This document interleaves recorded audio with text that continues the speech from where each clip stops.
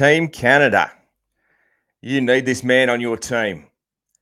This is the Outside Gate with Steve Hall on the L4 Media Network, talking US Moto and anywhere the conversation goes. Today we're joined by Geoff Klassen from GPMoto. There he is. How are you, man? Hey, I'm great. How you doing, Steve? Yeah, good, man. Thanks for joining us. So GPMoto, dude, I think we'll dive straight in and just you give yourself a bit of an intro about you and your business. Well, it started out, I think, like every other kid who dreamed and aspired of riding dirt bikes. And my first job when I was 14 was in a dirt bike shop, and it just kind of spiraled from there. When you turn 16, you get super interested in cars and trucks, right? You get your driver's license, so the love for dirt bikes waned a little bit, but as you get older, you get back into bikes, and I don't know. I bounced back and forth from the automotive as an automotive tech. Did my apprenticeship and worked back and forth between some bike shops and automotive shops. And then back then, motorcycle techs weren't getting paid very much at all, so it's pretty tough to, you could make 80 grand a year in a car dealership or make, I don't know, 30 or 40 grand a year as a motorcycle mechanic. So I figured the only way that I would ever do it and make some money is if I did it by myself. And so that is where GPMoto came from, 2009. Beautiful, man. Beautiful. Yeah. And GPMoto is based in British Columbia. Yeah, west I get coast of that right? Canada. You betcha. In Yeah. a city called Kamloops. So we're about 3.5, 4 hours northeast of Vancouver.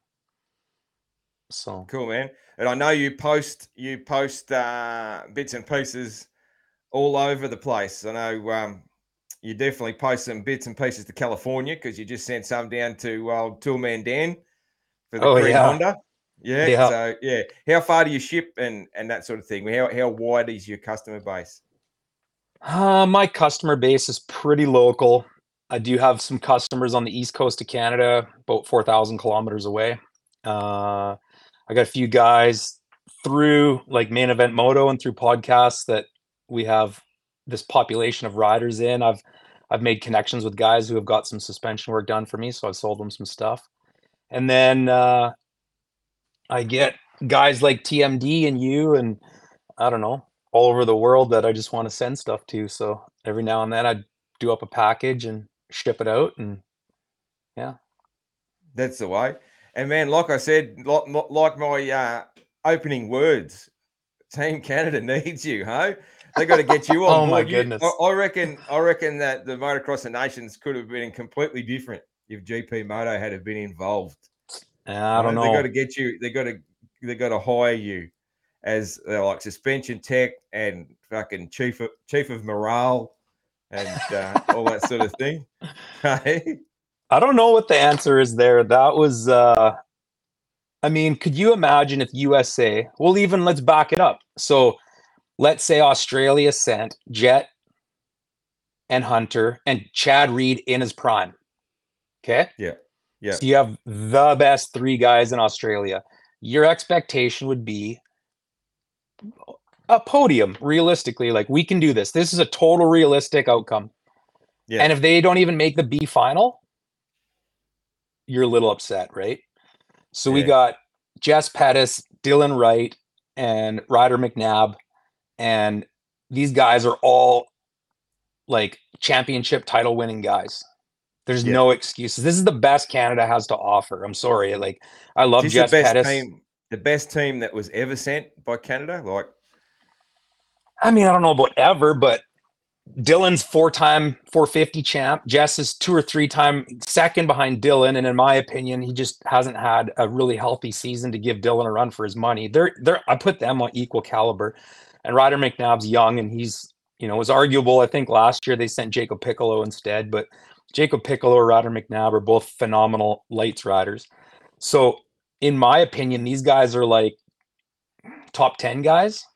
Like, a realistic outcome in the A final would be somewhere in the 6 to 8 position is real. And they didn't even make the B final. Like, it was, I don't know. At some point, even with my limited knowledge of Canadian moto, like all I really know of it, I guess, is I've listened to a few times the guys that get on Pulp, Ryan and Goldie. Goldie and Noof. Noof. They seem like good cats, those two, and they come on and talk about it. And then obviously, yeah, I know Dylan Wright, but he had an undefeated season last year, I think, and then only lost one race this year or something like that. Mm-hmm. Does that sound right? Yeah. Yeah. Yeah. Yeah, Goldie and Noof, a good couple of cunts. Yeah. Which one of them got absolutely fucking smashed at the Redbud Nations on the day of the pit bike race? That was probably a funny Goldie. Story. That was a funny story. That was an absolute classic. Hearing about that, yeah. Neither one of them are afraid of beer. Yeah, one of them was supposed to race the pit bike race. The pit bike race that Bitus organises. Yep.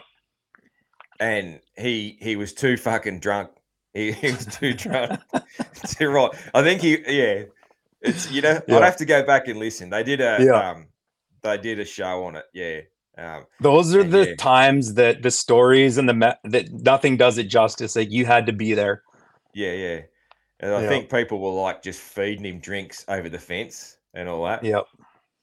But Goldie and Noof both, they take it up to an 11 every time. Like, never a dull moment. If that happened in Canada, would that be like, how would that be looked at if that happened in Canada? Normal. If a guy was like smashed and got in a pit bike race at a big event, would that be like frowned upon? It's okay. Or nope, not really. Yeah, cool. Yeah, it's it. That's one thing. Like, people think Australia is pretty cool and all that, but seriously, if somebody was even fucking seen with a fucking drink in their hand and then getting on a bike, even for a pit bike race, it would be it would be a massive shit show at an event in Australia. They'd probably be, them and their family would probably be fucking kicked out and fucking banned and all this sort of stuff. Like, we're so fucking strict here with so many things like that, Interesting. I look at things like Europe's even more loose, Like, I love I always watch Erzberg. I don't know like heaps about it, but I love it. It's my favorite thing to watch. That's not like a US, like that's not an AMA event. The next favorite thing, I love Erzberg and that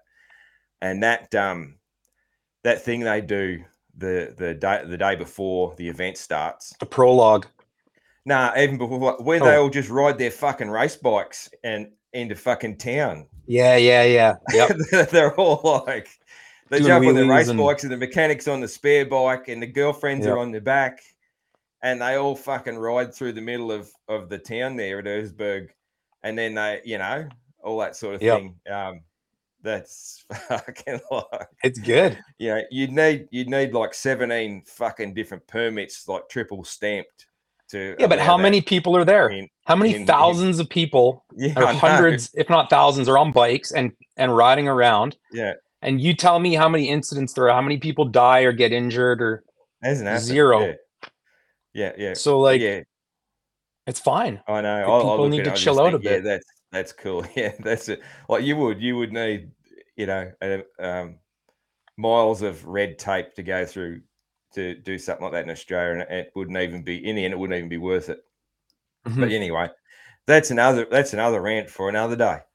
Hey, I got a question for you quick about MX man. of Nations. Yep. So when you were talking with Brody, our boy Brody Richards, what about somebody you didn't talk about for Australia is Luke Clout? And I don't know enough about Luke Clout. Do you know much about him? Yeah, cool, man. Is he not a contender skill-wise? Could he not? Not this year, no. So Cloudy had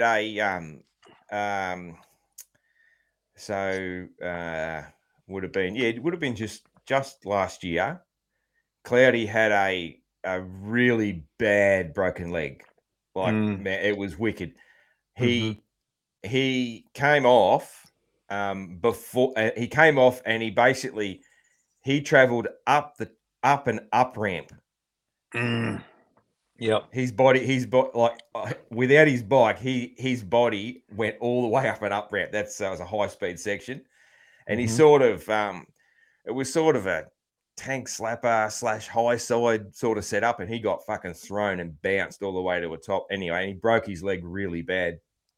Okay. Long recovery, and then he also was just so terrible prep for this year, and then also um, broke his elbow, wrist. He winged himself anyway at some stage this year, which just put him like way behind. So Mm-hmm.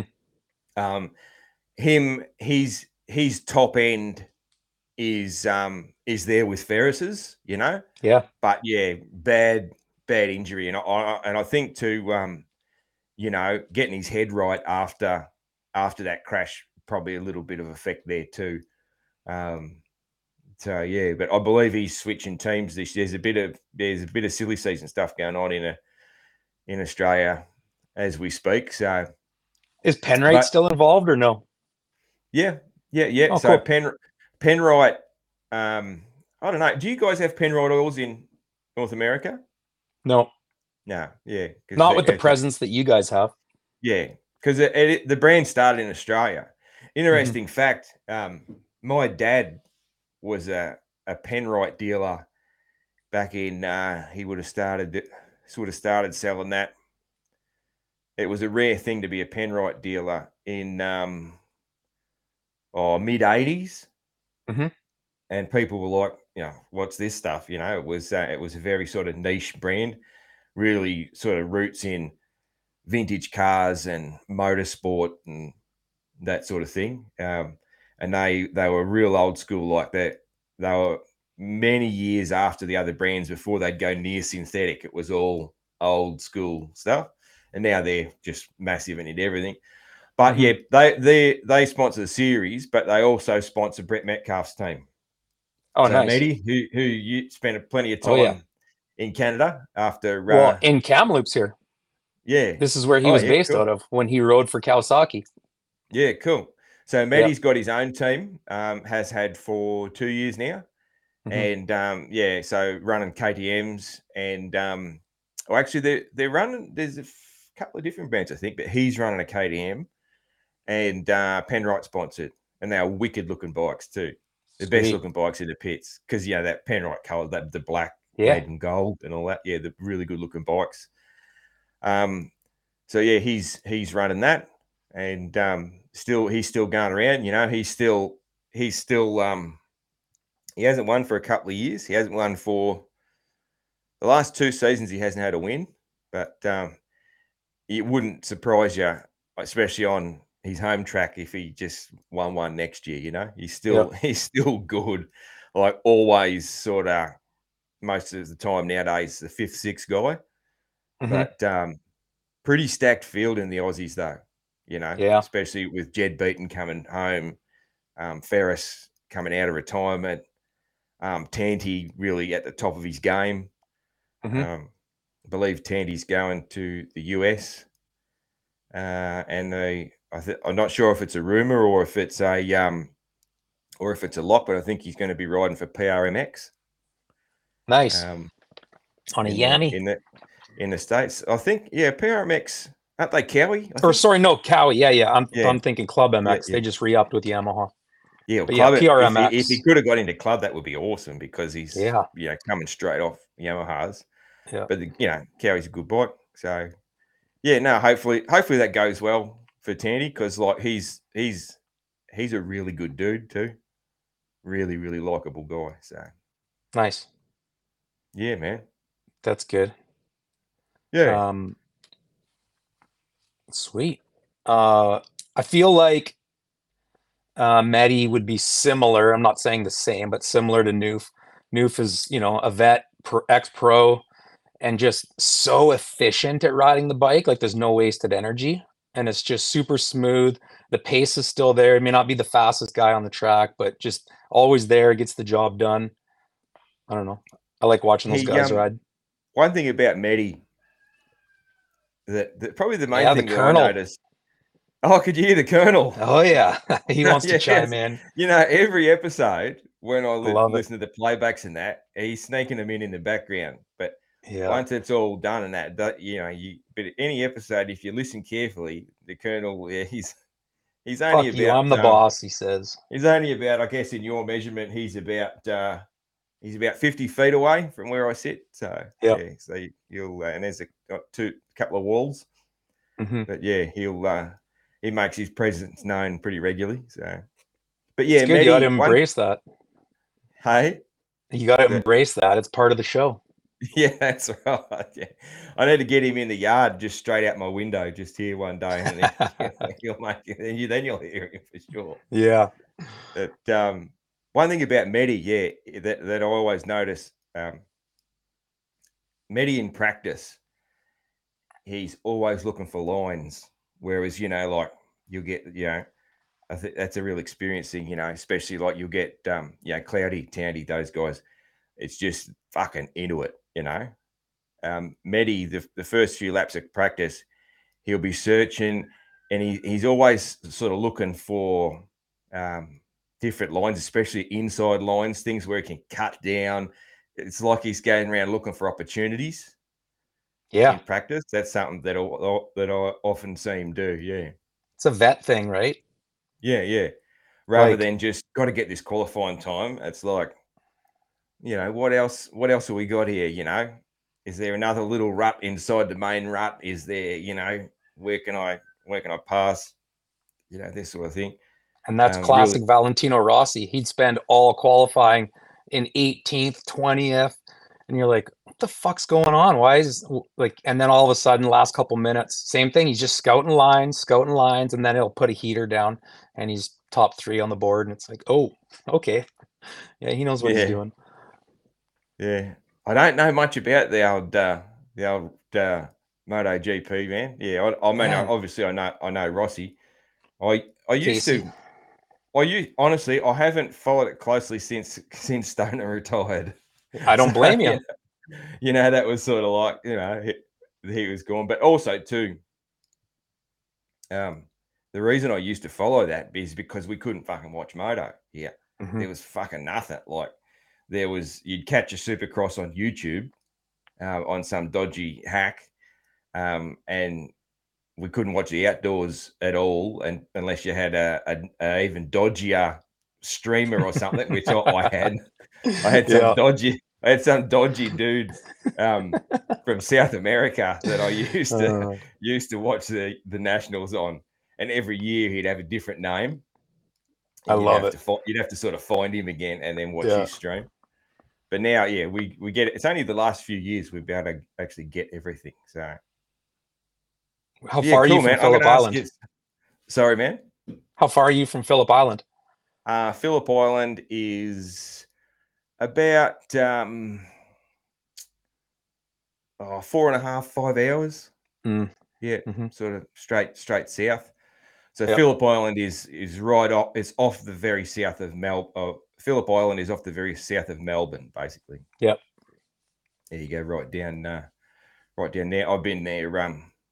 Been there lots of times for lots of different things. I've been there. I've driven race cars around there. I've been there to Nice. watch race cars. I've never actually been there to watch the bikes.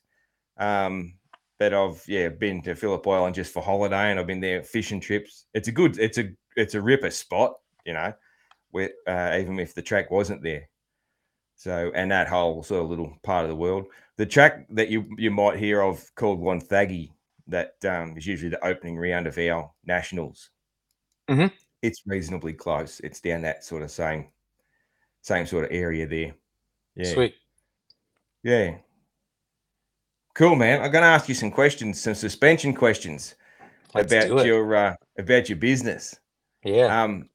First one, man, is I know I'm very much guilty of it, but it's got to piss you off, man. Some of the absolute shit shows of forks and shocks that come in that are just fucking haven't had the oil changed in forever, and are just an absolute pile of shit.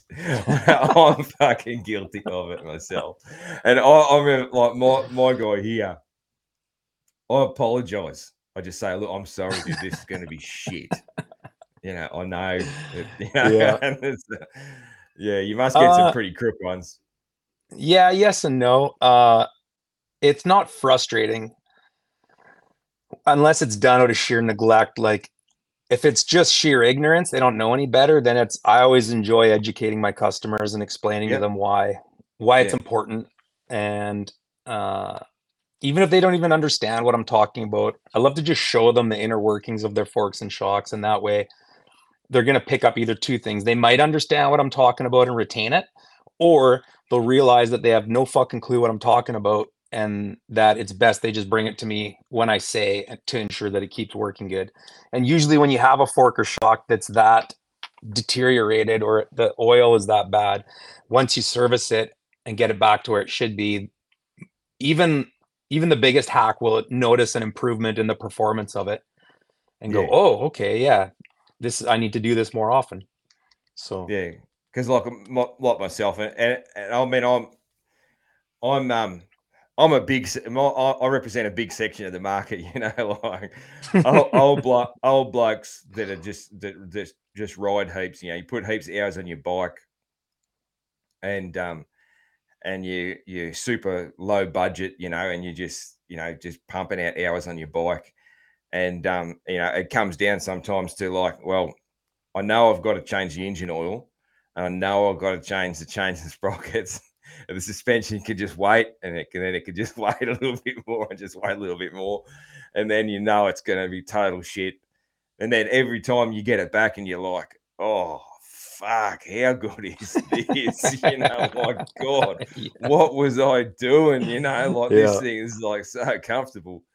It yeah. yeah, it So where's the fail then? Like, where is it? Like, it's one thing if that you should have serviced it sooner, but the first time that happens, I feel like there's a huge disconnect on the salesman on the sales floor level.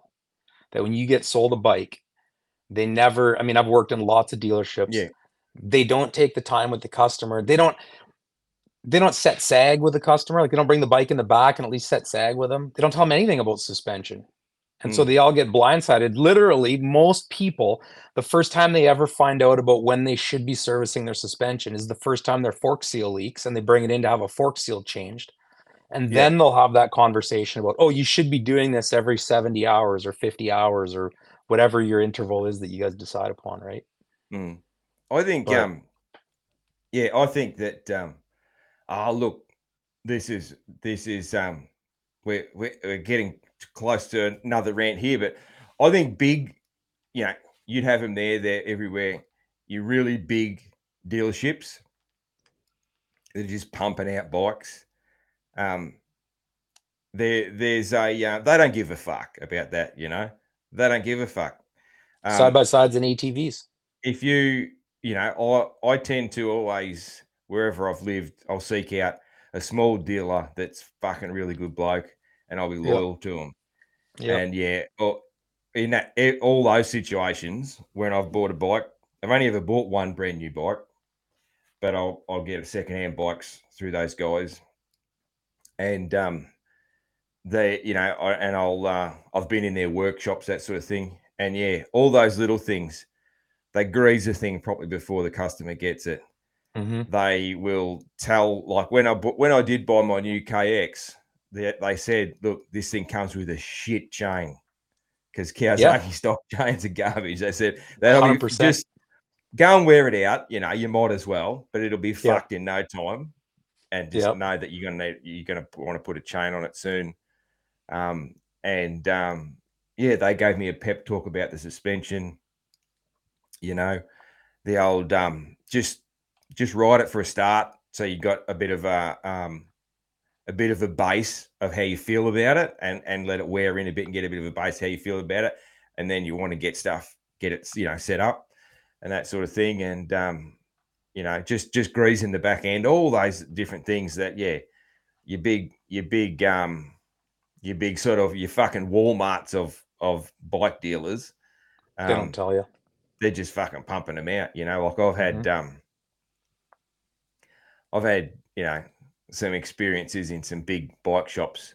Honestly, what what I used to do when I lived on the edge of Melbourne, and that's what a lot of people do. You go into some of these big box stores, and you'd fucking pick out everything that you want, and you'd try everything on, and then you go to your little dealer that looks after you, and you'd say, "All right, Order it up. this helmet fitted great, these boots fit great, and all that." And it's one story that I always use as an example of your big box dealer.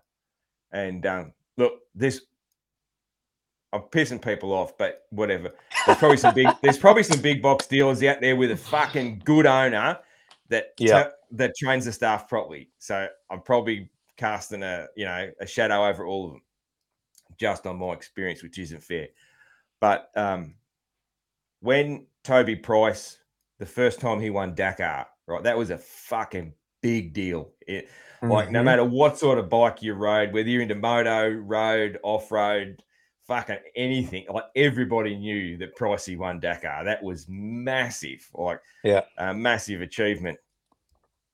And at that same time, we had a guy from the club was going around all the dealerships asking them to hand out flyers for an event. And he's just making small talk. And he went to the parts counter at this big dealership and just making a bit of small talk. And can you hand out these flyers? And of course, they were happy to do that. And he goes, "Oh, how about Pricey? Hey, fucking hell." And they're going, "Oh, what happened?" And it's like, "Toby Price." And it's like, "Oh." And they just got this blank look. And it's like, Toby Price. Nah, I'm not sure who he is. And this was the week after he fucking. You just turn around and leave. That was just, couldn't believe it when this guy come and told us at the club, and he was just like, "Yep, they'd fucking that's what you get there, Yeah. Someone they've probably been selling fucking, parts at a Ford dealership, and they come over to sell motorbike parts. So they can remember part numbers and look stuff up, but yeah, so that's it's it. unfortunate. But man. And none of those bikes are getting greased, and they don't know anything about their suspension and all that sort of stuff, man. What about, dude, when you get a guy come in like a lot of the population, I guess, of average Joes? So I've come up with these questions. So there's a lot of average Joe questions in this. Perfect. Because I asked out for questions on Insta and all that. Didn't have any luck. So I don't have any fast guy questions for you. But there's a lot more average Joes out there than fast guys anyway, hey? So a lot of average Joes love a track day and run a bit of moto, and they also love to get out the bush as well and do a bit of trail riding and a bit of exploring or off-road racing. What's your thoughts on that? Like finding a bit of if you would have set up bikes where you got to find a bit of compromise with the suspension setup. I think it's all about, again, back to what I said earlier about educating your customer. So if you can explain to them that, if you could imagine like a teeter-totter or pendulum, if you have plushness over square edges for your off-road settings, but then you have resistance to bottoming over here for when you're jumping or riding the track, one comes at a cost of the other. So as long as they understand that the perfect setup for both doesn't exist, that, like you said, it will be compromise. You can do it. You just explain to them, I'm going to give you, you have to be honest with me. What do you ride more? If you're 70% off-road and 30% track, then that's how we'll bias the setup of your bike. And you have to be willing to give a little on the track to make it work better off-road. And you can get a pretty good setting that does both okay, but a full-on, like a vet expert motocross setup is never going to work that great in the bush, or vice versa. If you're even an expert or an intermediate off-road racer, that setting is going to be different than what's going to work for you on the track. So it's give and take. You can make both work okay, but you can't make both great. Yeah, cool, man. I like what you said there, how about talking to your customers and educating your customers. Same as with your last answer, because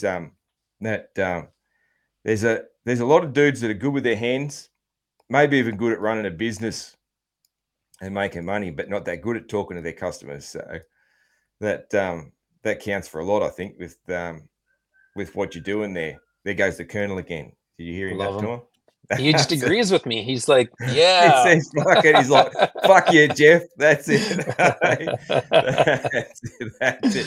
Hey, he likes the same music as you too. Yeah. Good. Now we're off on a tangent. So Geoff's a big fan of Gangster Rap Friday. That's your jam. It'll be on tomorrow morning. Producer And Joe. that's it. Gangster Rap Friday. It's on. You can actually look that up on Spotify. We got a playlist. I don't know if that's actually Joe's playlist or it's just one that's very similar, but there is a Gangster Rap Friday. The Gangster Rap Friday playlist I created. Joe's, all the music that he played on Gangster Rap Fridays is on the main show playlist. So it's just integrated with all the music that he played. Yeah.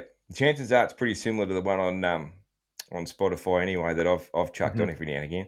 So I'm a rock guy, but I'm pretty partial to a bit of old school rap as well, or very partial to it. And I can tell you that the Colonel, I reckon Cube's his favorite.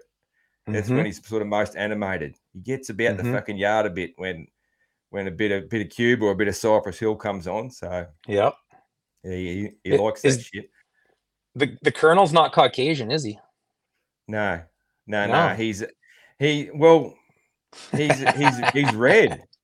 He's red. He's a redhead. He's a redhead, and I believe. I mean, we don't really know. It's not like he came from a fucking school, so we don't know if he came from a breeder or whatever. But he looks like he's a Rhode Island red. That looks like the breed he is. So I thought there was what's the word I'm looking for? There's like an old cryptic tale about one night a big tornado type storm blew in off the coast with thunder and storms, and it was all, you guys were just cowering in your storm covers in the basements of your house, and then when the sun came out and everything cleared, that the Colonel was just there and he was just delivered by the gods. I thought that's how he came to be. Nah, it's not that. Nah, I might just fucking hang it.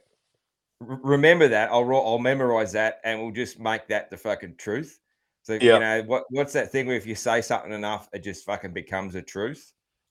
That's what Kamala Harris does. It's called gaslighting. Is it? I don't know who the fuck she is. So but yeah, there's a thing. It's like there's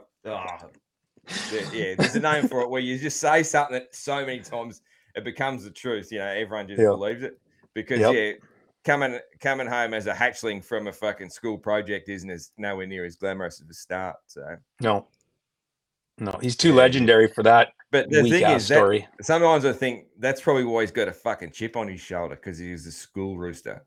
He wasn't like a fucking hardcore farmyard rooster, so he's got a fucking chip on his shoulder. He's got to he's like a fucking Cooper Webb. He's got that fucking chip on his shoulder. So he's got to perform. Hey, you just spawned like two really good questions that I have for you with those last two things you just said. And so, all right, shoot, man, that's how this show runs. Go for it. Yeah, and so you did DB kind of dirty, and you hit him hard with a question that hit him in the feels. So I got one of those for you. Yeah, I'm all about but I'm gonna just, this other one's just a quick conversation. I'll hit this first. So you just said Coop, and when you were talking with Brody about Coop and him going to Yamaha, or you were talking about like with Bobby Hewitt and stuff. Yeah. And it's like, we're all adults, we're all grown men in the room. Why can't people just say they don't like each other? Like, why can't that just why can't someone just say, I'm the team manager, or I'm the team owner, Justin Cooper and I, or pick your rider Zed, we don't get along. He's not good for the team vibe. So he's as talented as fuck, but we don't want him on the team. Like, that's the truth. But then they just pussyfoot around it, and you get the rider humming and hawing, oh, I don't know, I'm just not the right fit, or and then the team owner, and it's like, fuck, just say you guys don't like each other. It's fine. Yeah. I think that, I don't know, man. It's not a big deal.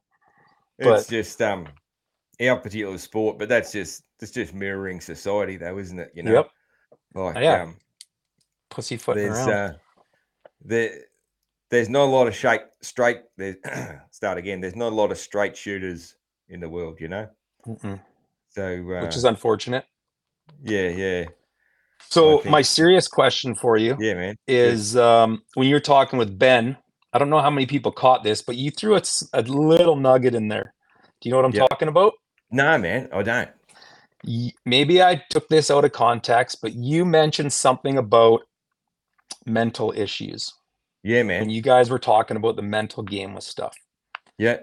And I took it under the impression that you may have had some battles in the past mentally. Oh shit, yeah, man. So, Can you talk about that? oh fuck, like I have talked about it. Yeah. So on that subject, I'm a fucking open book. Like fuck it, and I mean a fucking wide open. If anybody's interested, there is actually a at least one video out there that I did a video about my struggles in getting well, and then also and trying to help people. But yeah, man, mental struggles with chronic depression and anxiety Mm-hmm. from high school age Mm-hmm. through to my late 30s, and I'm now in my late 40s. So yeah, that was a lot longer time where I was pretty fucked up to and a lot less time now that I've been well. So honestly, man, the story of that is oh shit, man, like we could do like 5 fucking episodes on it. Yeah. But in brief, man, so I'll try and give a few nuggets out of that. Um, in brief, it runs in the family Mm-hmm. very much, which depression usually does. Um, and depression, it's extremely misunderstood. And that's there's like fucking 3 or 4 shows in that as well. So, And but anxiety, right? yeah, yep. What I would what I would say to put this into a short thing. So the biggest thing for me that turned my life around, and I also think it's the biggest thing for anybody that's facing those struggles, is about figuring out yourself and being absolutely 1 fucking million% authentic and true to yourself, no matter what, and fucking stamp it. Like no matter what, no matter if it's for fucking money or other people's judgment or fucking anything else. It's about being absolutely yourself. That was the golden nugget that the third shrink that had a crack at my head. Yeah. She found that. She went digging and she found that nugget, and it Mm-hmm. flicked a switch on me that that set me on the right path to the man I am today. So, and I am still getting better and gradually getting better.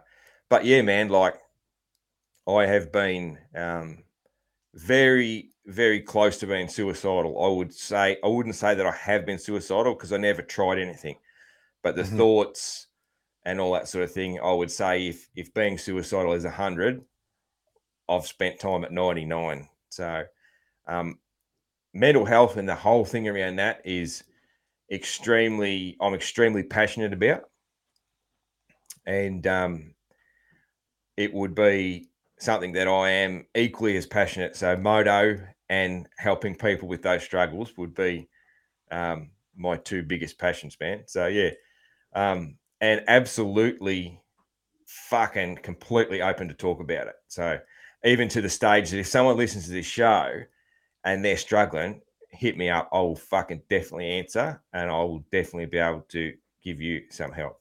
And particularly if you're a dad, if you're a bloke, if you're a bloke like me, you know, who's a bit fucking a free bird, loose unit type, you know, um, I can definitely help you out with that. So yeah, man.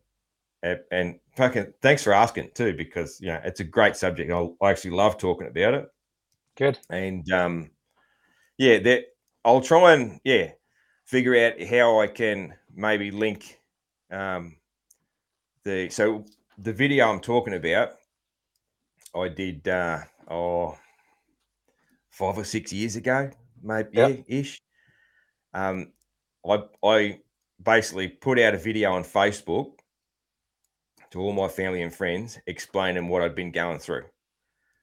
And before that day where I hit fucking send on that video, only my wife and my doctor knew that I'd ever not been this fucking happy, smiling fucker that you're looking at Yep. right now.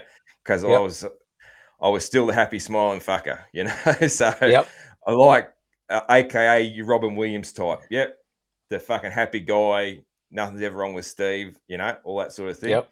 I was one of those guys. Yeah. So, but like I said, man, yeah, Do you find you could do 5 episodes on that.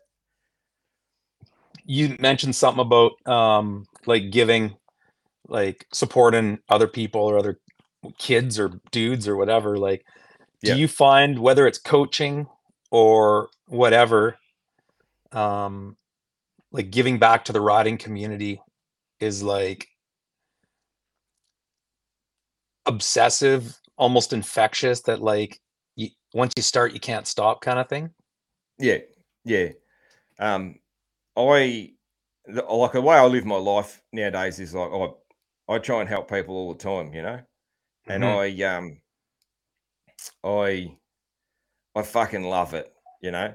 Like when before I had the courage to do a video and say, look, this is me.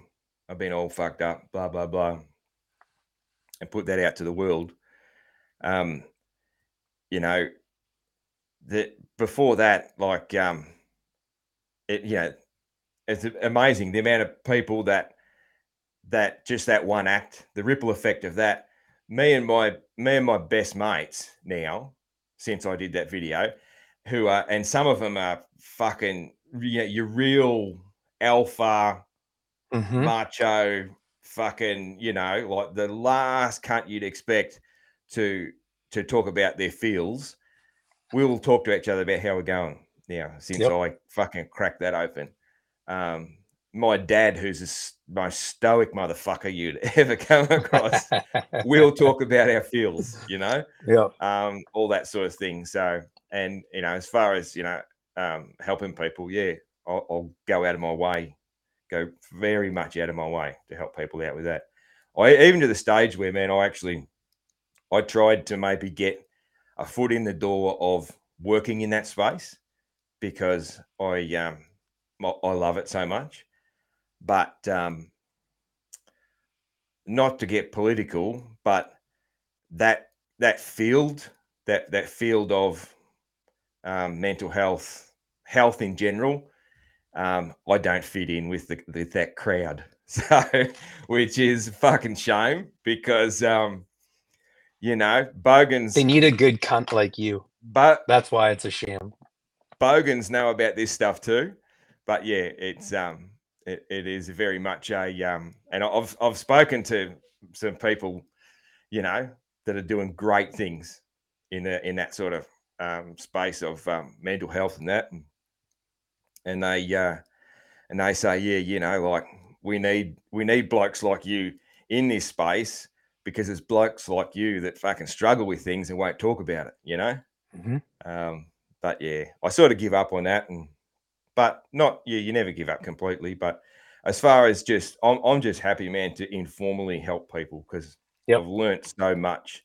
You know, like I took it upon myself to because you know, and we got this in common. I think a lot of moto people got this in common. I don't fucking trust. I don't trust the narrative on anything. I've got to investigate and figure it out myself.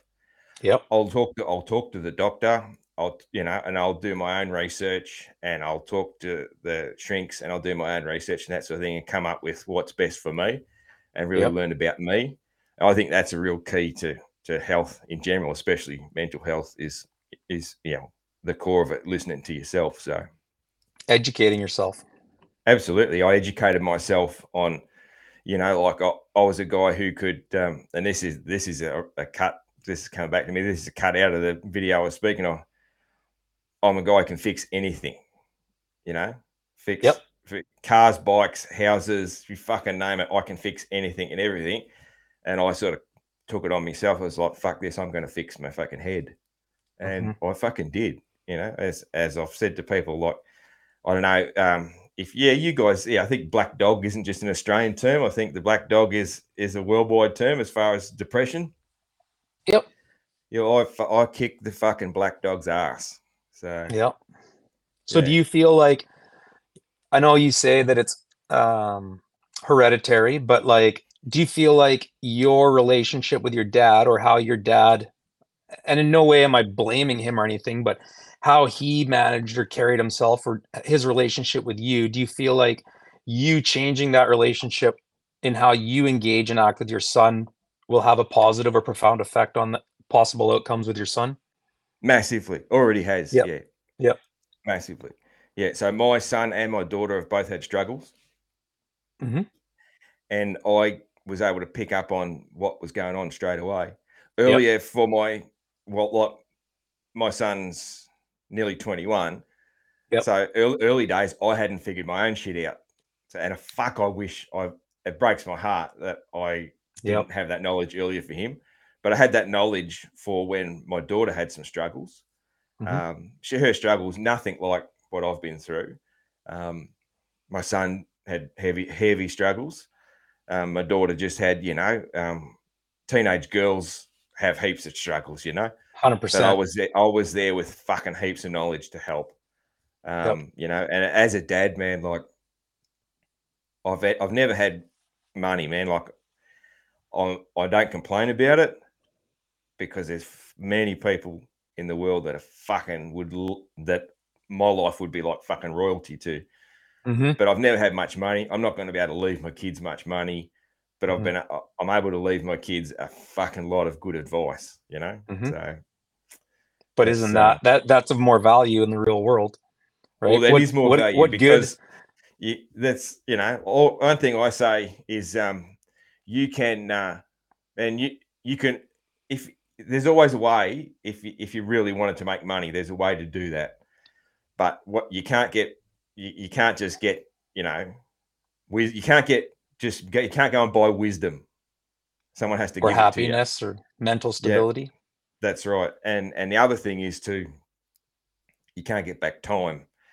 So the sooner you learn about yourself and you're healthy and you're ready to live the life that you're supposed to fucking live, that authentic life, that that's saving your time, which is fucking heaps more valuable than money. So I had a good friend of mine's dad said something to me once that stuck into my head forever.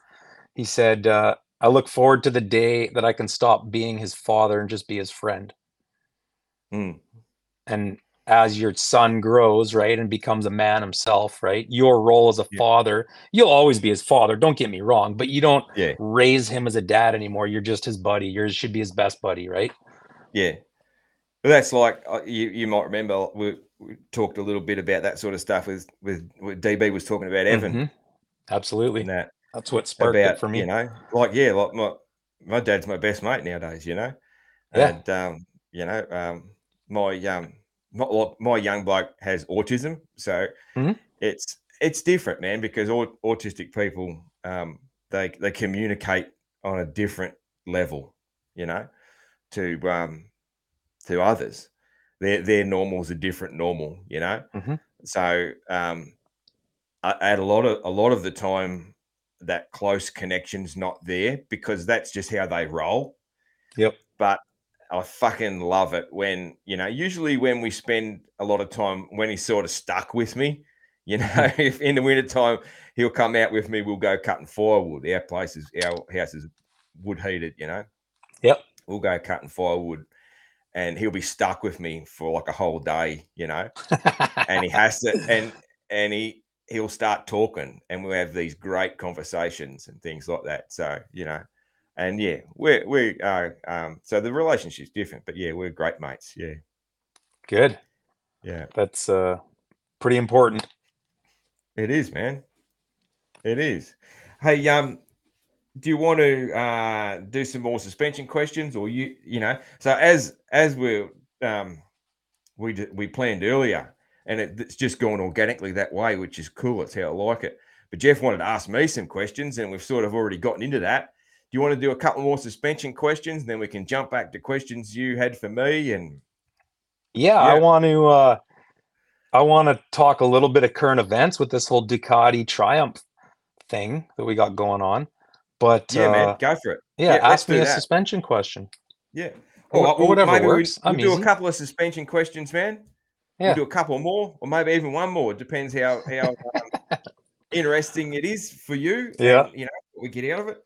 Um, One that I was going to ask about that I think so many people don't know, and this is again out to the average Joes. This is RH22.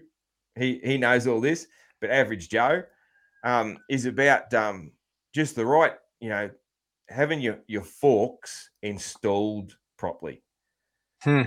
not just fucking cranking the fucking triple clamp bolts down and fucking everything, talking them right, talking them to, again, like I know, riding a Cowie, I always thought the Cowie specs on the triple clamps, the fucking bolts were just too tight, but I did them Hmm. to the specs, and then it was only just a couple of years ago, knowing RH2 too, I said, dude, what are you guys? And that was quite a bit less.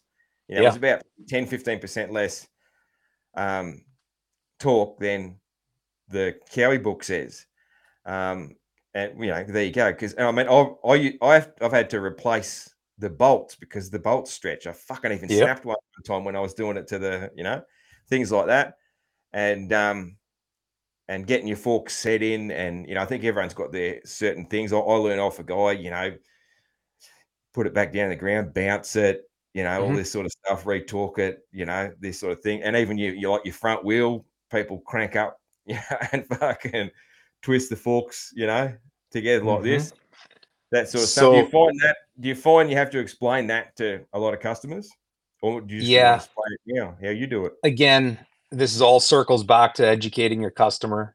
If Yeah. they're the type of person, I mean, that um, does their own work at home. A lot of customers bring me loose forks and shocks, right? And then Yeah. a lot of customers bring me the bike. And I used to want to have the bike so that when I did work to their suspension and it got reinstalled in the bike, I wanted to make sure that those triple clamps were torqued correctly and the axle lugs were torqued correctly.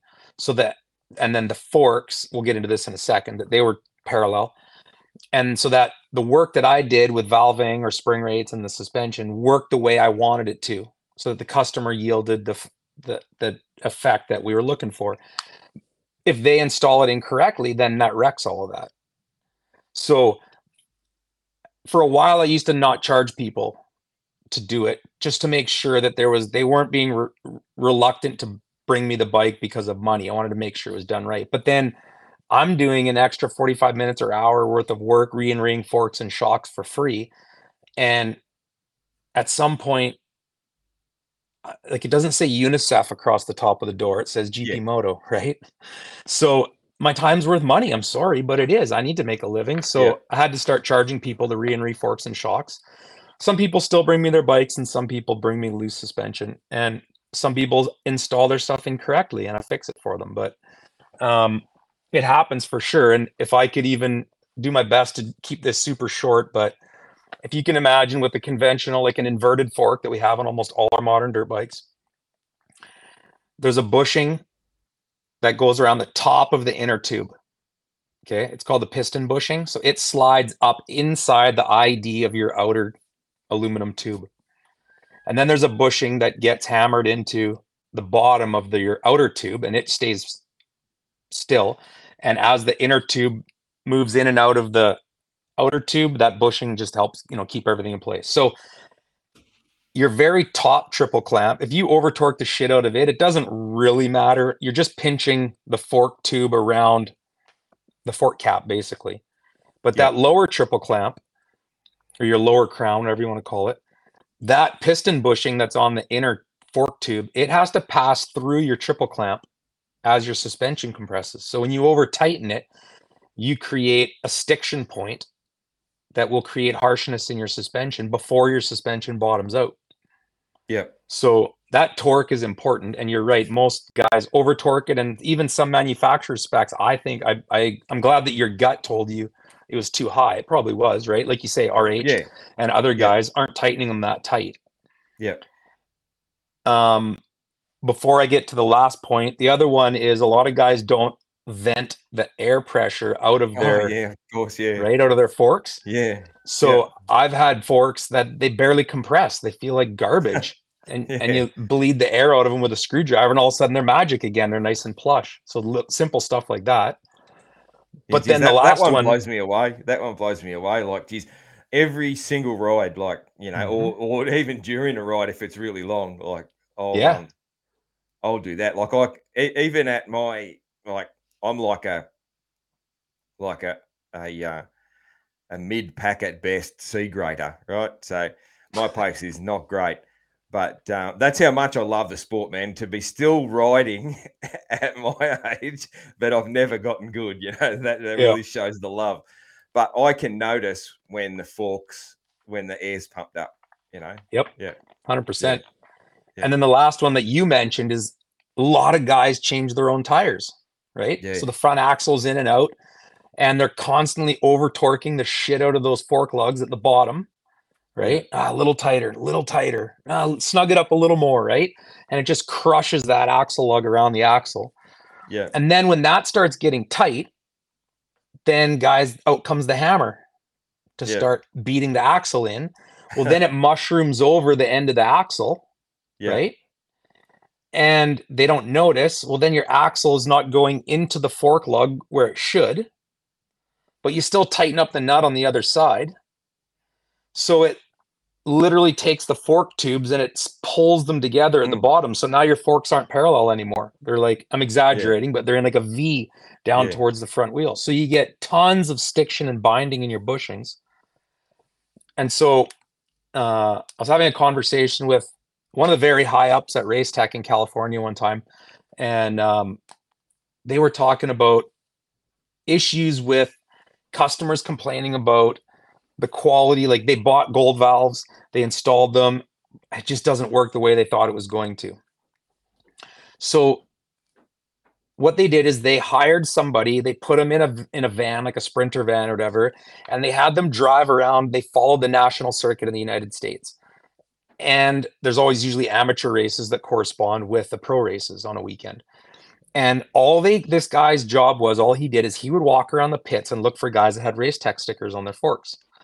And all he'd do is he'd find someone with Race Tech decals, walk up to them, introduce himself, and just check that fork lugs. Just make sure that the forks are centered on the axle properly, that it's not binding on the front. And I forget the number now. This was years ago we had this talk, but they had something crazy like a 38 or 40% reduction in technical assistance calls after they hired him and had him doing that. Yeah, that's honestly, man, like that's unreal, but it also doesn't surprise me. It doesn't Totally. surprise me. Yeah. And I mean, yesterday I put an axle in my lathe and I machined off the mushroom tip on an axle on a 2013 KX450. Like, I still see it Hammering all the it. time. That's Yep. wild. Now I haven't seen that, but like I've seen, you know, we've all seen the hack jobs, you know. It's like, Yeah. I mean, yeah, I was never a motorcycle mechanic apart from, well, I've been working on my own bike since I was about 12. But I was a main, like a what did we call it here? General stream mechanic. So I worked on cars. And you see, yeah, so I've seen so much rough stuff. Yeah. The old the hammer. You need the hammer sometimes. Some Yeah. things you do need a hammer, but Yeah. yeah, a lot of things don't ever fucking pick up the hammer. So Or yeah, it's amazing how many guys don't have a rubber hammer or a soft blow hammer in their toolbox. I yeah, mean, you could beat it till you're blue in the face with that if you want, but just don't yeah, use a that's metal right. hammer. Yeah, the old nylon one. That's my favorite when you got to give something a bit of a tune up. Yeah, Yep. Absolutely. yeah, man. Yeah, cool. Um, one more suspension question. Hey, Okay. so do you get when you get Average Joe come in? and they're trying to explain to you what they want. So I'm very good with this. Okay. Yeah. So, and I know I even get people like suspension techs, they will like fucking thank me because I'll do a fucking list. I'll be like, this is what I ride, this percentage of moto, this percentage of off road. This is Yep. exactly what I weigh with gear on. I like to ride up over the front and get over the front wheel as a rider and blah blah blah, a couple other things, and they'll be like, "Oh shit, fucking yeah, this is good. Yeah, this makes it easy." 100%. And I remember one guy asked me what I weighed about 3 times. Just Mhm. because he was obviously used to people fucking lying. Lying. About, there's so many people, and that was when I was fat too, and a lot of fat guys would be lying. They'd be shaving a few off to not look so bad. Yeah. But that's no good because they want to set your bike up properly. Yeah. You got to Right. get the fat boy springs in. I keep a How do people scale. go? Like you must get a lot of people that just can't explain what they want and that sort of thing. That'd be pretty hard at times. You'd be surprised. I'm going to do myself a huge disservice here. And I don't know, maybe not, but I do a lot of testing. 2024 is now, they have a new coil fork out from WP. So all the Yeah. Austrian bikes have a new fork they've released. So the second I can get my hands on one, I ride it, I valve it, I establish some base settings that's going to work. Again, the majority of my clientele base is around here. So I find good settings that work around here. And then that way I've got that as like a good database to work from. And then, like you say, if you're 20 or 30 pounds heavier or lighter, then you can, over the years, you learn how to make a slight variation on the mid valve or on the base valve or spring rate and stuff to ensure that you're giving the rider what you want. But yeah, I've got customers that are 6'8", 280, and I've got customers that are 5'3", and they're 120 pounds. And they both exhibit their own challenges with setup. But where I'm going to discredit myself a bit here is with those base settings that I've established as a good setting, you would be surprised that for 90% of the people out there, I could put the exact same valving in their forks and shocks and just change the spring rate based on their weight. And 90% of those people will be ecstatic with the end result. Could it be better than that? Possibly. But are you willing to spend the money to have me go in there 2 or 3 or 4 times and make subtle changes to get it as good as it could possibly be? Or are you happy with the 70% improvement that we made over stock with those base settings, right? So I don't always do that. I'm not saying that that's my business motto. It's not, but I'm saying that you almost could. So most off-road guys are they just want plushness on square edges. They want the bike to hold itself up, not squat excessively on corner exit or dive too much under the brakes. And if you can kind of nail those 3 things, most people are going to be pretty happy with their setup. Then you get that last 10% that are good, like you say, they're really good at interpreting feedback from the bike and translating that to you into when and where it will do what. And so then you can use those symptoms to help tune the fork or shock to get it to do what they're looking for. And again, when you see it over and over and over and over again, most people are realistically, they're looking for the same thing. So if one person says, "Oh, your revalve was amazing," when they bring it in for a service again 50 hours later, they're like, "Hey, it just dives a little bit more than I'd like on the fork. Could we just fix that?" Then that same fix you used on the last person that didn't like the dive, 9 times out of 10, you could put that fix in again, and it works for this person too. So there's a lot of repetition. RH22 we've talked about valving settings quite a bit on conversations we've had.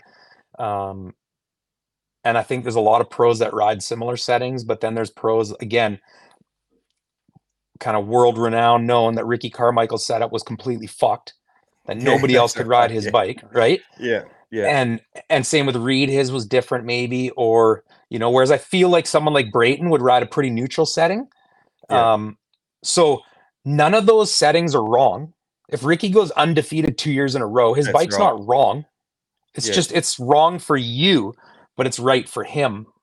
Yeah. So you start getting into some thick stuff there with what's right and what's wrong with suspension settings. But I feel sorry for the manufacturer, because now that I know what goes into setting up a fork and a shock in terms of spring rate and valving settings and everything, to try to put something in there that's going to make all the consumers happy, plus Chris Kiefer and Michael Lindsay and whatever editor of whatever magazine that's, oh, it's a Yeah. piece of shit, it's too soft, it's too stiff, right? Like, who do you cater to, Yeah. right? And I don't know, my theory is they don't cater to the pros because no pro runs stock suspension. They don't cater to the beginner because they don't know what the fuck they're doing anyways. You know what I That's mean? it. There's sensory Yeah. overload. Yeah. And so they're really catering to like the average junior to intermediate vet pro kind of speed. As long as it Yeah. works good for them, that's kind of who they want to keep happy. So I guess based on the settings I see. Cool, man. Cool. That's some good information there. So that also matches what I've heard from quite a few is spring rates, along Mm-hmm. with just keeping your shit in good condition with your oil and everything nice Yep. is the key, that you don't always need a revalve. Yeah. Yes and no. No, you don't always. I agree with what you're saying. But the reality that the amount of times that a stock suspension setting will work for the customer, I would say, is probably 2 out of 10. Okay. Yeah. Yeah. Yeah. Just because too many variables, right? Yeah. Um, Again, that depends where you live and what you're doing with the bike, what model bike you bought. If you bought an SXF, then it's not going to work off road. That's not what it's meant for. Whereas an Mm, XCW or you know what I mean, a YZF 450X or whatever, they're off road yeah. models. They'll work better off road. But the other thing I wanted to quickly say too was a lot of guys, whether it's and I'm not picking on Chris Kiefer, he's great, he does an amazing job, but they always talk about how important it is to set sag on your bike. Yes, it is, but it's also just as important to fuck with it. Don't just set it at 105 or 103 and never touch it again because that's what they said. What does 108 feel like? What does 100 feel like? You know what I mean? Classic was when, this is years ago, and Justin Barcia and Aaron Plessinger both rode for factory Yamaha. I can't remember what, if it was Transworld or maybe it was Swap Moto or who it was, but they rode both their bikes. And Plessinger's bike's super choppered out. He probably runs 108, 110 sag, really deep in the back. And Barcia's rides like 98 or 100 mil sag. The thing's on its nose. And that's just their riding style. And again, back to what I said about Reed versus Carmichael or whatever. Neither of those setups are wrong. That's just what that rider prefers. One guy steers with the front wheel, one guy steers with the rear wheel. So how do you know what you like until you try both and say, I do like this or I don't like that? But if you never fuck with it, then you never know what works for you. Mm. So don't be afraid to play with compression settings. Don't be afraid to play with sag. Do you ever go to SAG? Do you like have what's your go-to starting point with SAG? 105 usually. Yeah, cool. Well, that's what And I do. then So that's all right. yeah. And Yeah. then play As from long there. as Like, as long as Susie gets it right, because she's the SAG measure in this yeah. family. So yeah. So yeah, Can't get much past Aussie Susie. She's I on think it. her eyes are pretty good. So she's yeah. I leave the Sharpie mark on the fucking back guards of both my bikes, so it's ready to Yeah. makes it easy. Yeah, that's it. Hey, so what do you did you see that release they just did with the Ducati? um, I've seen the video where it's a shadowy blacked out, you can't see anything, and I did happen across a picture that was on Insta. I think it was Motocross Action put up, but I didn't take too much into it because a lot of these pictures that come out that are like they're Photoshopped. bullshit.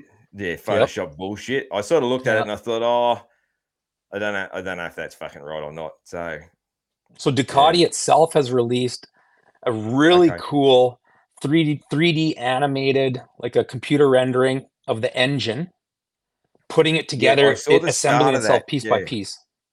I saw the start of it when I was probably when I was having smoko or something today, and so just explain smoko. I don't know if that's just. I think that's just an Aussie thing.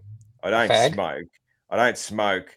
Smoko is just a nickname for morning tea. Yeah. Or your morning break. Smoke break. From the old days when everybody was using it to have a smoke. It's called smoko. So if an Aussie says they're taking smoko, they're taking morning tea or afternoon tea or whatever, you know, you're having your small breaks at work. That's the thing. So not every Aussie smokes. It actually, fucking not many Aussies do smoke. It's a pretty small population nowadays. So good. But yeah, that's just a little Aussie term, something that I'm just learning you something there. So yeah, but I did see the start of that Ducati engine animation thing. Mm-hmm. Yeah, but where I was working today, the internet was fucking shit, so it wouldn't load and that sort of thing. So I fucked it off and just so I have to go back and watch it. I think Toolman Dan put it up, didn't he, or shared it? Yeah, there was. It's going around. It's the latest thing. Event. Yeah. So for me, it was as a mechanic, and it was really intriguing because it's tough for me to see it through the lens of the average consumer who, politely as I can say this, doesn't know anything about the internals of engines. But like RH or myself, I recognize and know every single part and piece that they were putting together in that animation. And I'm picking up from, I guess we didn't get into this with my past, but I spent 5 or 6 years road racing down in Portland, Oregon. And so with my street bike background, I'm quite familiar with Ducati and their desmodromic valve train system. And I watched MotoGP religiously for a lot of years in the early 2000s through till, I don't know, probably from 01 to like 2012, probably a good 10 years. And went to a few GPs and stuff. But anyways, so this desmodromic valve train system that they're going to have in these engines. I don't know if you know anything about this or not, but basically there's no valve spring. Okay, so if you imagine a rocker arm, you have a rocker arm on the top, there's your valve, and there's a rocker arm on the top of the valve to push the valve open. The rocker pulls the valve back up. There's two rockers. There's a one rocker that's like a finger or a finger follower, they call it. That pushes the valve open. And then they have a V one that hooks under the valve and it closes it. So there's no valve spring. And there's two lobes on the cam for each valve. One's an opening lobe and one's a closing lobe. So now we got a couple of mechanics going now. So some people might be like, "What the fuck are these guys talking about?" But just listen, you might learn something. So if that valve's getting pulled, does it still have a tapered seat, like a normal tapered seat on the 100%. Yep. Geez, that sort of blows me away. That it's so that the adjustment on that must be really fucking perfect to not be, you know. So I can imagine that adjustment gets out and it's just ripping the heads off valves. Yeah. Well, the problem is you have valve clearance, which normally all you're setting is the clearance between the tip of the valve and the opening, the finger follower that's opening it. But now you have valve clearance you need to set on the closing arm as well. So you have two valve clearances to check on each valve. And there's a spec, and it's even tighter, like you say, on those two. So what I was about to get into with my rant here is that there's no question, performance-wise, that the desmodromic valve train system is more efficient than a spring-type valve, or using a mechanical coil spring to close the valve. Yeah. What you can do now is rev this engine higher, because the chance of valve float, where the cam has pushed the valve open, and as the cam goes to allow the valve to close, sometimes the cam will travel away from the valve faster than the valve can stay attached to the cam. Yeah. So then you get what's called valve float, where the valve's just kind of floating in thin air, nothing's touching it. And she starts to get all fluffy and But then instead of following the ramp or the closing profile of the camshaft, instead of closing the valve in a nice controlled manner, it's just the spring snapping the valve shut as fast as it can, and when it hits the seat, it usually bounces open again. Yeah. And so with the desmodromic valve train system, it can't happen. That valve is being closed in a controlled manner with that rocker arm, and it's being opened in a controlled manner. So that valve, it's always being controlled in every state of its travel. So it doesn't matter. Like, you can rev it as high as you want. You'll never get valve float. So that's where we see on the MotoGP circuit that the Ducatis have 17, 18,000 RPM rev ceilings. Yeah. So I'm not arguing that fact at all. That's science. It's happening. Like, this is going to bump the rev ceiling of a 450 motocrosser significantly higher than what we currently have. I can see benefit 250 benefits more than anything. So when's the last time? 450 is already fast enough, but the 250 benefits. That's huge. Well, Chad from XPR put a post up with the thing, and I made a comment on his post about when's the last time you heard a guy riding a 450 going, "Fuck, I wish this thing just revved like 4,000 RPM higher." Right? Like, you don't need it. 450, But on a 250, I think it's totally valid. Because Ducati are coming in with a 450, aren't they? Yes. Yeah, whereas Triumph are coming in with a 250, which is funny. It made me laugh.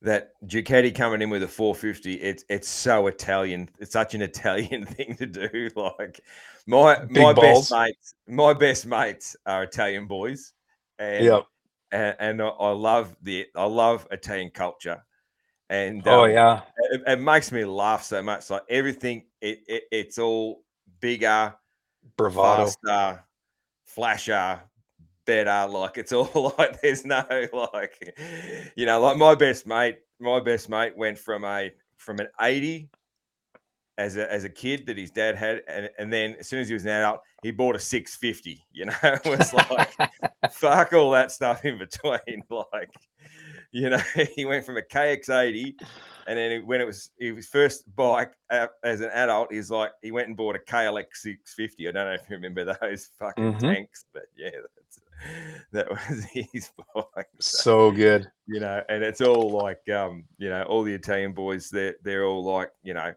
biggest, fastest. It's just that that mentality it makes. Big, so it made me laugh. Such an Italian thing to do for the. This is like, well, fuck, we're not fucking around with 250s here. That's all. We're just going straight to the big stuff. Yeah, it's awesome. I mean, but here's the thing, though. They're claiming with race exhaust 85 horse. Yeah, which is that's a thing that the road race, that great for road racing, more power. But yeah, totally. 450s, they don't need more power. They need, like you would have heard about Kiefer rode Jet's bike. Yep. Which won everything this year. And it was like really smooth. It was obviously fast as fuck because all the 450s are fast as fuck, and those Hondas are an animal. But it was like, there was nothing. There was, it was really manageable power for a 450, and like, Kiefer again rode Kenny's bike recently, and he said the same thing about Kenny's bike. It was pretty sort of manageable. So, probably the only one out there that's like, give me all the power. Probably someone like Barsha is probably like, yeah, just give me all that power. Right? Give me those revs. But for most of them, and that's the absolute best in the world. So we don't need more power out of a 450. But unless I guess around maybe super deep, like what's the Belgian? Lommel. Maybe in a deep Lommel, that might 100%. be an advantage. It's something like that, because the power sapping of a track like that is massive. And the elite level rider, like you say, a Barsha or somebody who can actually screw it to the stop and hold it there. Yeah.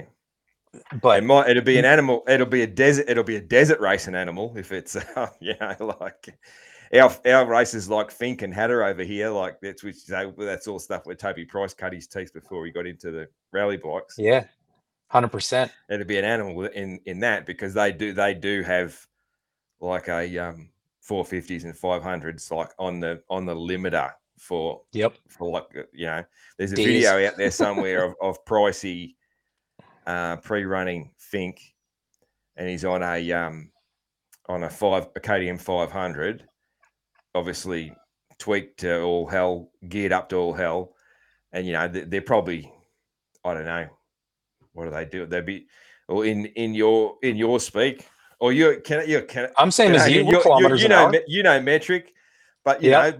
they're probably doing 170. So what's that? 105 mile an hour or something. Yep. And there's a video out there of Pricey on the limiter in top, and I think it goes for a full minute at Fink, and you'd be able to find it easy enough if you want to see it. And it's just like the shit's just blur. It's just blurring past. That poor engine. I remember when he first posted it, and some dumbass is like, "Oh, that's obviously fake. That's definitely not real. You can tell that that's just been fake, sped up, and all that sort of thing." It was like, "Oh no, that's what this guy does." So, Yeah, that's because they can't see the size of his balls swinging oh man, underneath. I don't know how he gets any fucking pants to fit that guy. Like, he is. Like I put Pricey, as much as I'm a huge motocross fan. I love the off-road racing as well, but off-road's just not accessible to watch, No. Um, No. but as far as Aussie legends on two wheels, like Pricey, he's the fucking top for me, and for a lot of people, like above the road race guys, above Chad, all that. Like, yeah, Toby is the fucking man, And I think his personality also, Yeah. a lot comes from that too. So, Well, back to what you asked Ben about if you're going on a road trip and picking 3 mates to bring with you, right? yeah. Yeah, you guys both said Price, or he'd be one of the boys Yeah, to bring yeah. with you. So Yeah, that's right. Yeah, he's it for us. Like in Australia, if you're talking Aussies, absolutely. Like I know I've been asked the Mount Rushmore question, the old Mount yeah, Rushmore question of Aussie moto before, and it's really fucking hard to pick the fourth guy. But I said, look, because Toby grew up racing moto. Like I think he was a national champion in junior classes. yep, And actually, I've got a magazine over in my collection here somewhere, and there's the cover. It says something like Toby Price. Where did he come from?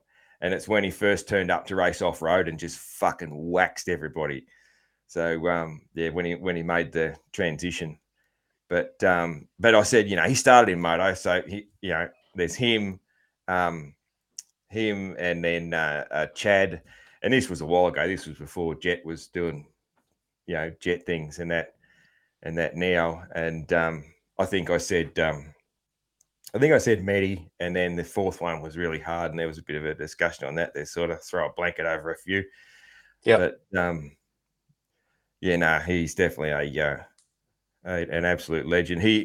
Where he grew up too, like when you guys when people think of like the Aussie Outback, the classic Aussie Outback, like in the picture in the corner of me, yeah, actually, of what this guy made.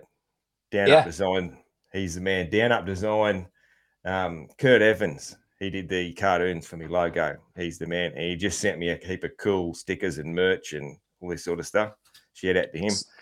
yeah, That sort of desert scene, that's where Toby grew up.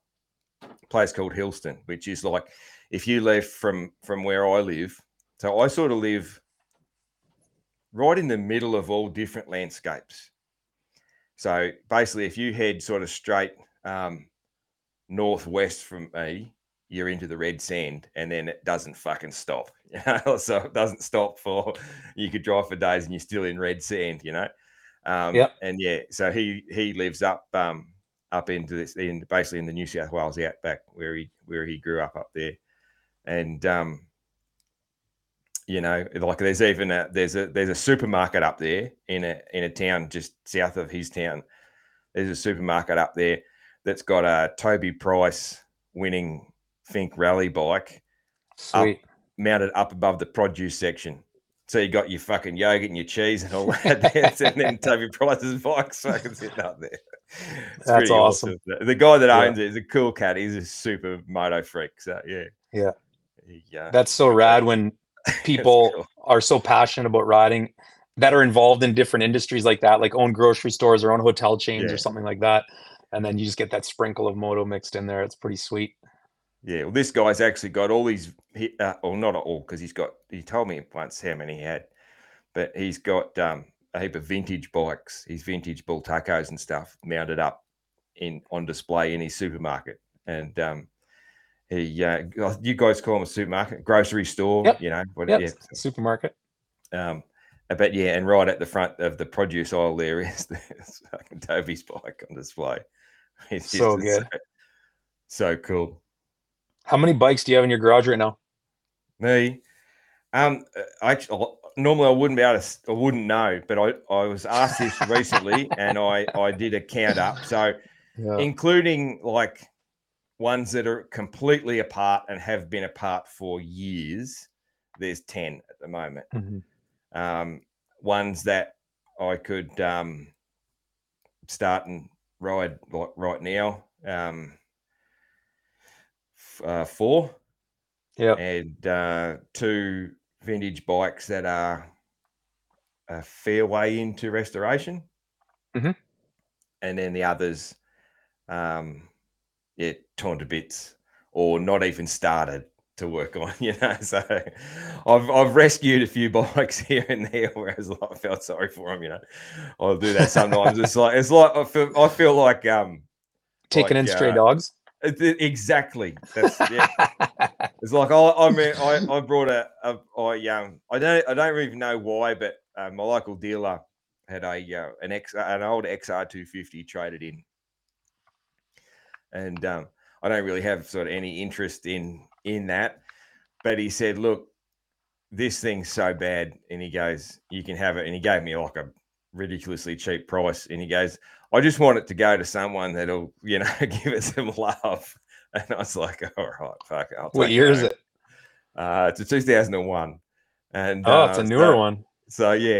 It's one of the sort of that same red look one that they were right till they disappeared and the CRF 250X took over.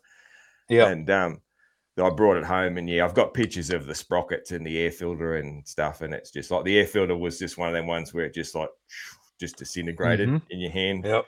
And the sprocket teeth are like just like the full fucking hook, man. You know, it's like and all that, and it's just it's not even started. It's just sitting there. It's like it's about 4th or 5th down the list.